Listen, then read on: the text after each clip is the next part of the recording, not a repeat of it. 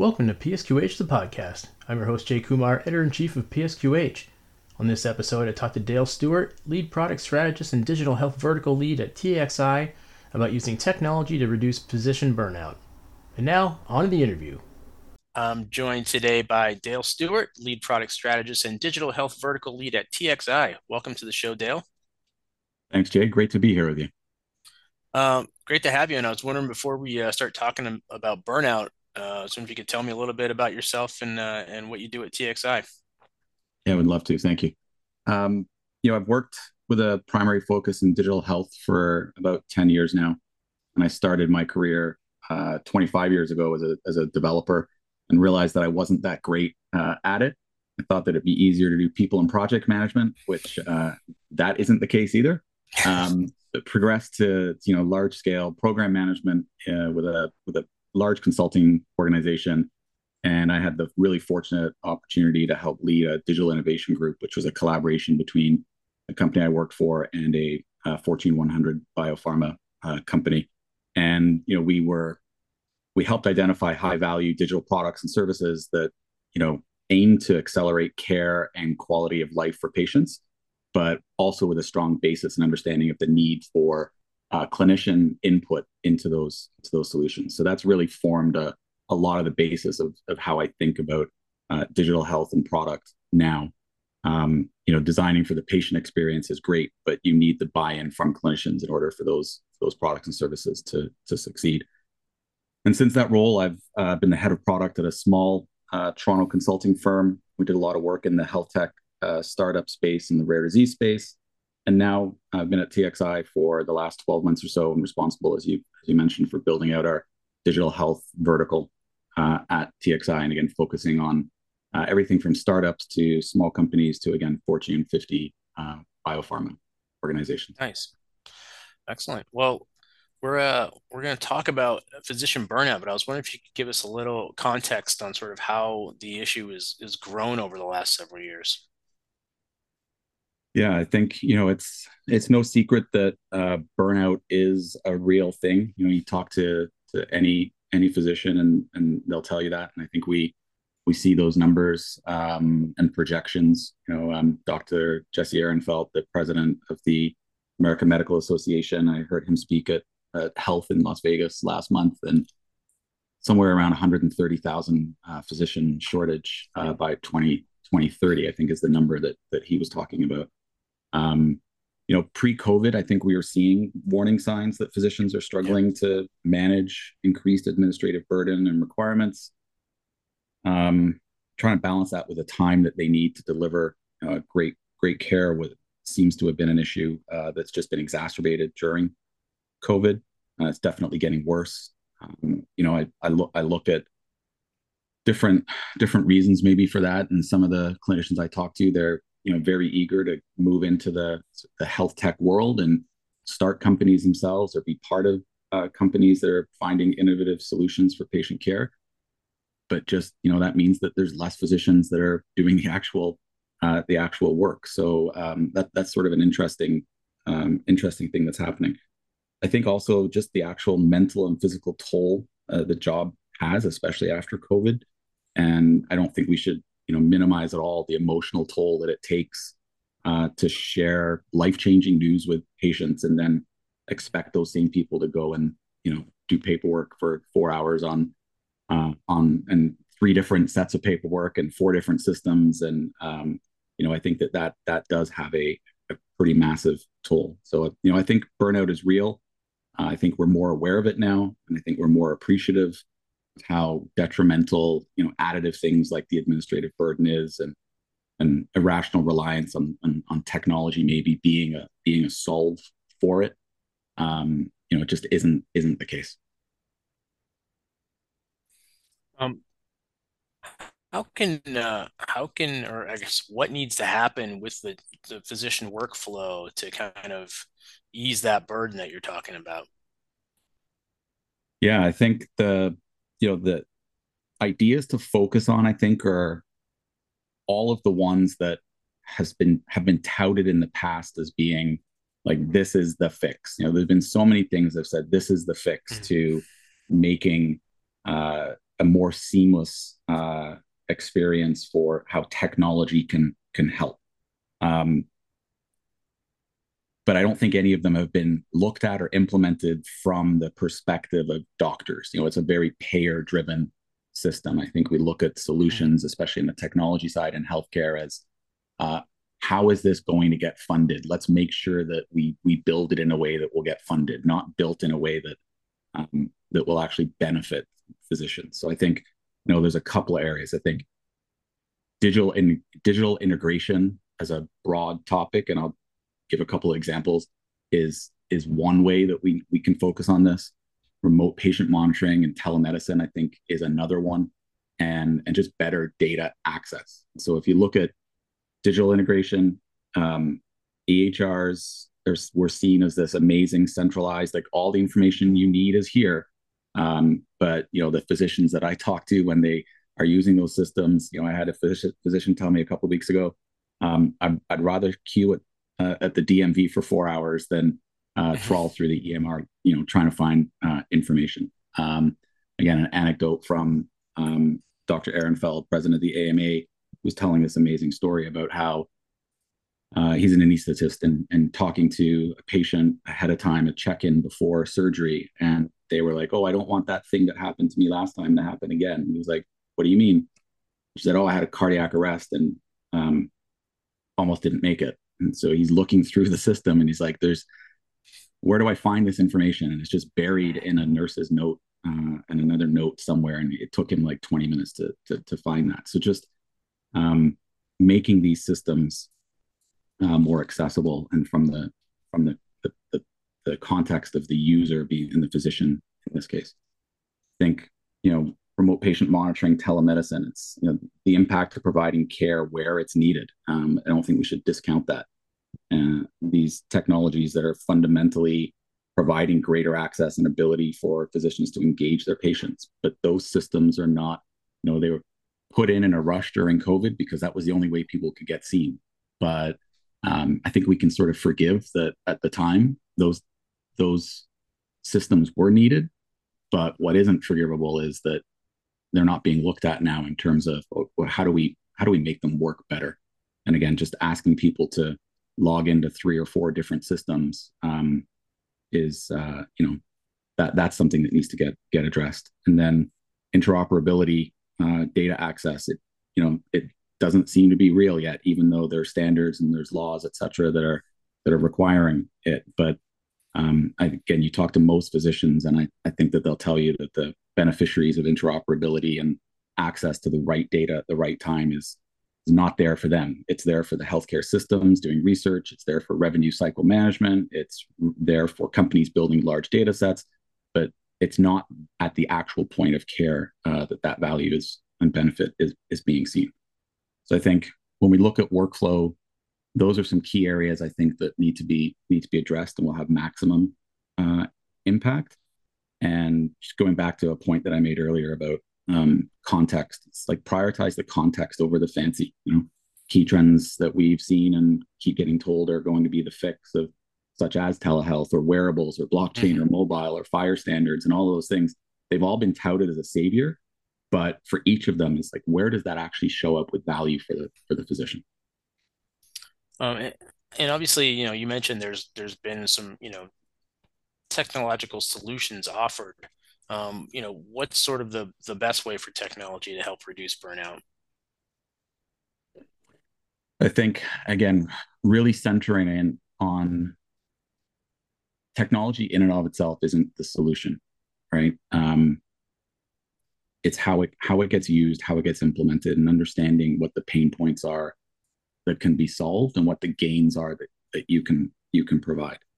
And mentioned earlier, this rise in administrative tasks that physicians are expected to spend hours of their day doing, and that's playing that significant part in the burnout. So maybe let's address those administrative tasks. Context is a central part in those solutions, and so I think designing scalable, efficacious, clinically safe products and solutions, like patient care via technology in terms of new innovative solutions, like it's a pretty wicked problem to solve. Like there's a lot of moving parts. Just changing this one thing here doesn't necessarily fix something over there. So I don't think we should stop looking at those really ambitious solutions.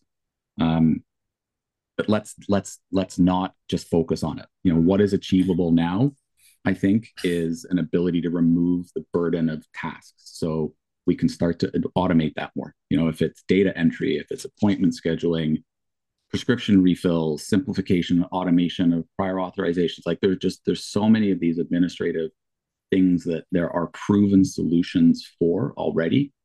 But I think, you know, health systems see physicians a lot of times as sunk costs, and they don't invest in some of those external um, solutions that will simplify these repetitive automated tasks. And I think that needs to change. You know, invest in optimizing data input and extraction of information in the EMR, for example. One of the key changes that I think that we're going to see as well is that today's generation of physicians, they're not afraid of saying that they look something up.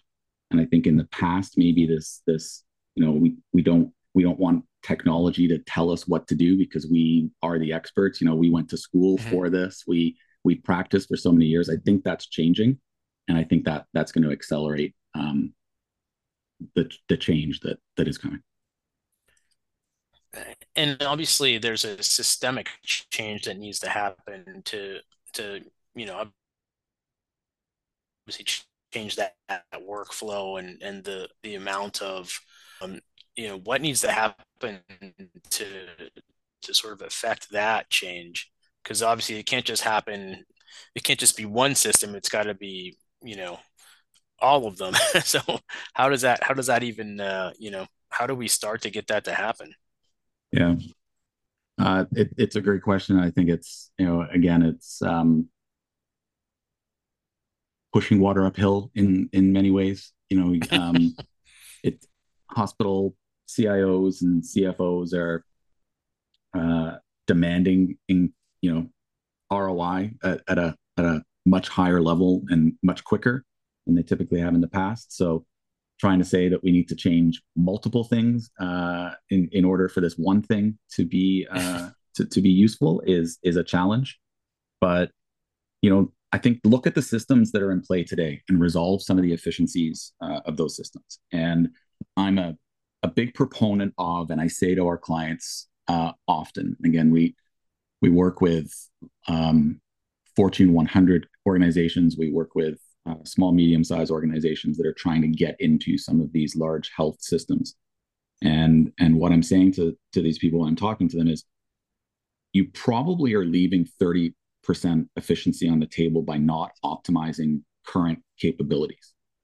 So you're likely not going to change your EHR because it doesn't work for you, or you're not happy with how it performs.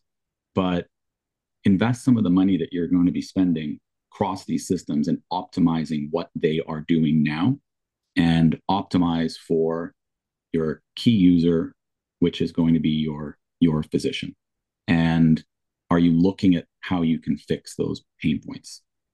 So when we talk about removing some of the administrative burden for solutions that people think they need to buy new for, it's like, look at what you've got already and optimize those. And I think by optimizing the systems that are already in place, you're going to get better return. You're going to be solving a lot of the systemic inefficiencies that are in those systems. So as you start to make more investment decisions in the future for some of these massively complex new technological solutions, your underlying systems are going to be more fit for purpose to support those. And you'll definitely start to see a higher value in the future. But there needs to be some acknowledgement of spend now to fix some of these systems, because it's just what we're seeing over and over again is just throwing good money after bad, and that's a cycle that just needs to be broken.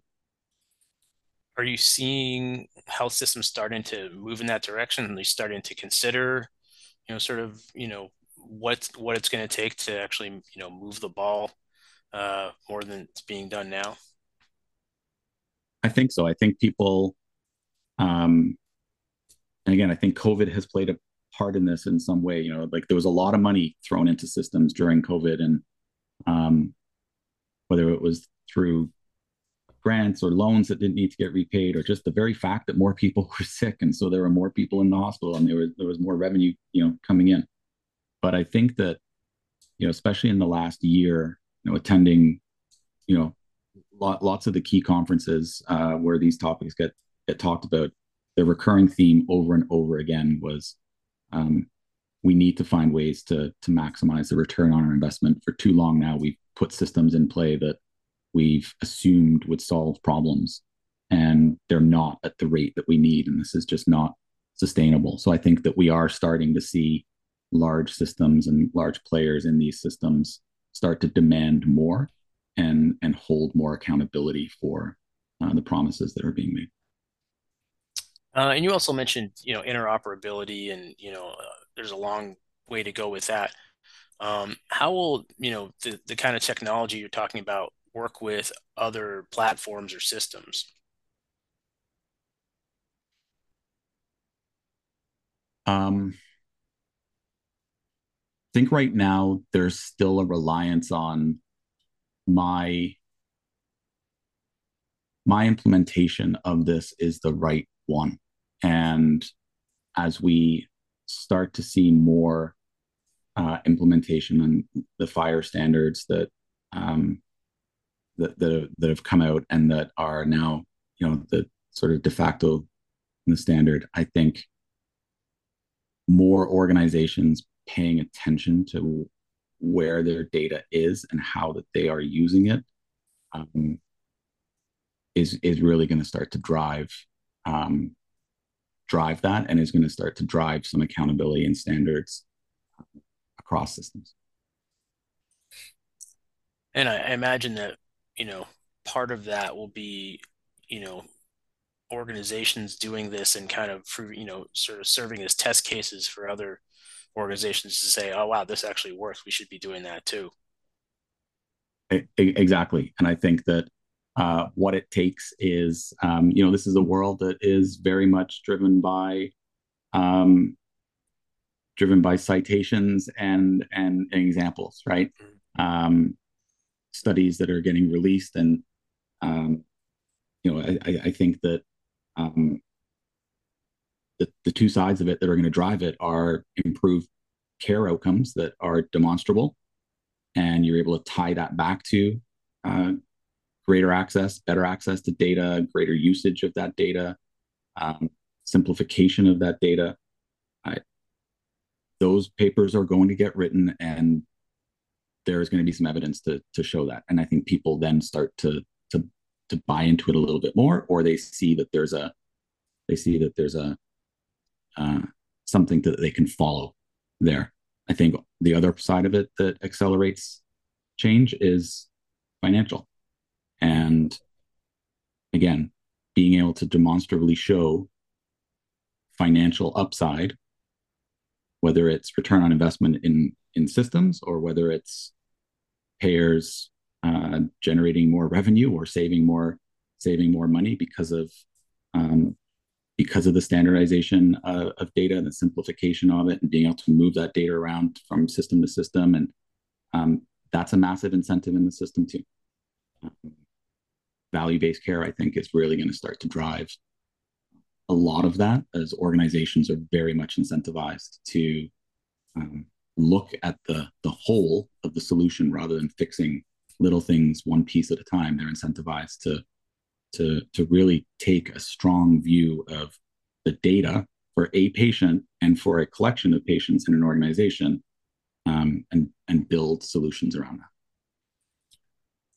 Obviously, there's a lot that needs to happen. How long do you think it's going to take for this to sort of start, happening on a significant level? I mean, obviously, you're not Nostradamus, but I imagine you must have sort of a ballpark figure that you're thinking that, this will start to actually take place on a widespread basis. Yeah, I think in ranges. And I think the ranges are, when I talk to people, it's like now, 1 to 3 years is now. Mhm. Then I think we've got a 3 to 5, and I think we've got a 5 to 10. And I think the now is more care. We're moving to remote and digital. Like that started to happen. We're getting the beginnings of AI diagnostics. A lot of papers being written, and talks about uh, diagnoses of tumors that happens at a much higher percentage than manually. Um, so I think that's there now. I think in 3 to 5 years, a lot of this technology is going to enable personalized medicine, more personalized medicine. Again, that better picture of the person, and the better picture of cohorts of people. So it's going to be driving more of that personalized view. And I think in and of itself, because the information is going to be sort of bundled uh, to a person, that's going to simplify care for those people. And then I think in 5 to 10 years, I think this is where we are going to start to see the beginnings of these integrated as a platform, integrated at a scale platforms, these wicked problems that we're looking at right now. I think in 5 to 10 years, that's when we're going to start to see those steps towards solving it. I think there's a lot of stuff that still needs to happen. The ethical implications of a lot of the AI solutions and ideas that are out there. We're only starting to talk about them now. So all of that needs to be addressed and thought through at scale, um, before those large changes start to happen in the systems.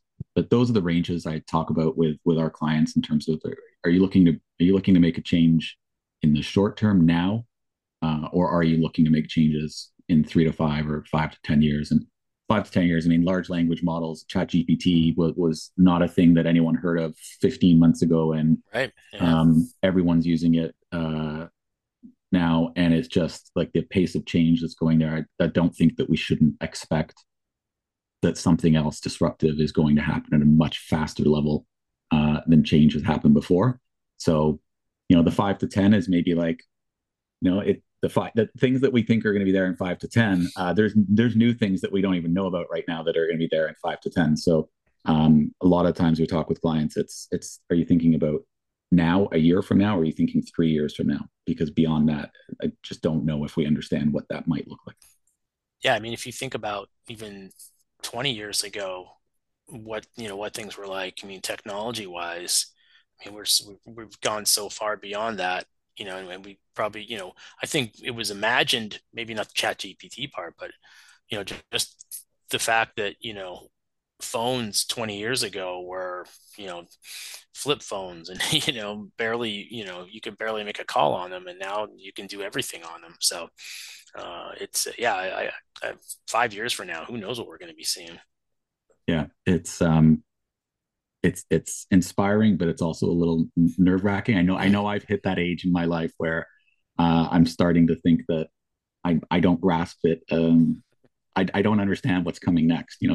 For me, this is the point I've hit where when I was a kid and I'd look at my parents and say, "You really don't get technology, do you?" I'm now that person that doesn't get what the next technology is going to be. But I have no doubt that it's going to have a massive impact in my life for the positive. I just don't know if I'm going to understand it.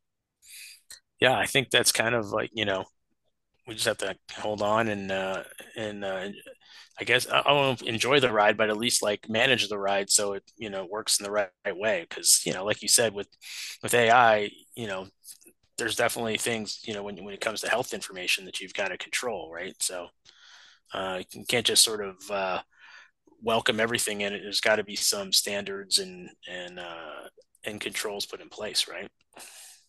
Definitely, and those differ and change by people, by region, by cultural norms.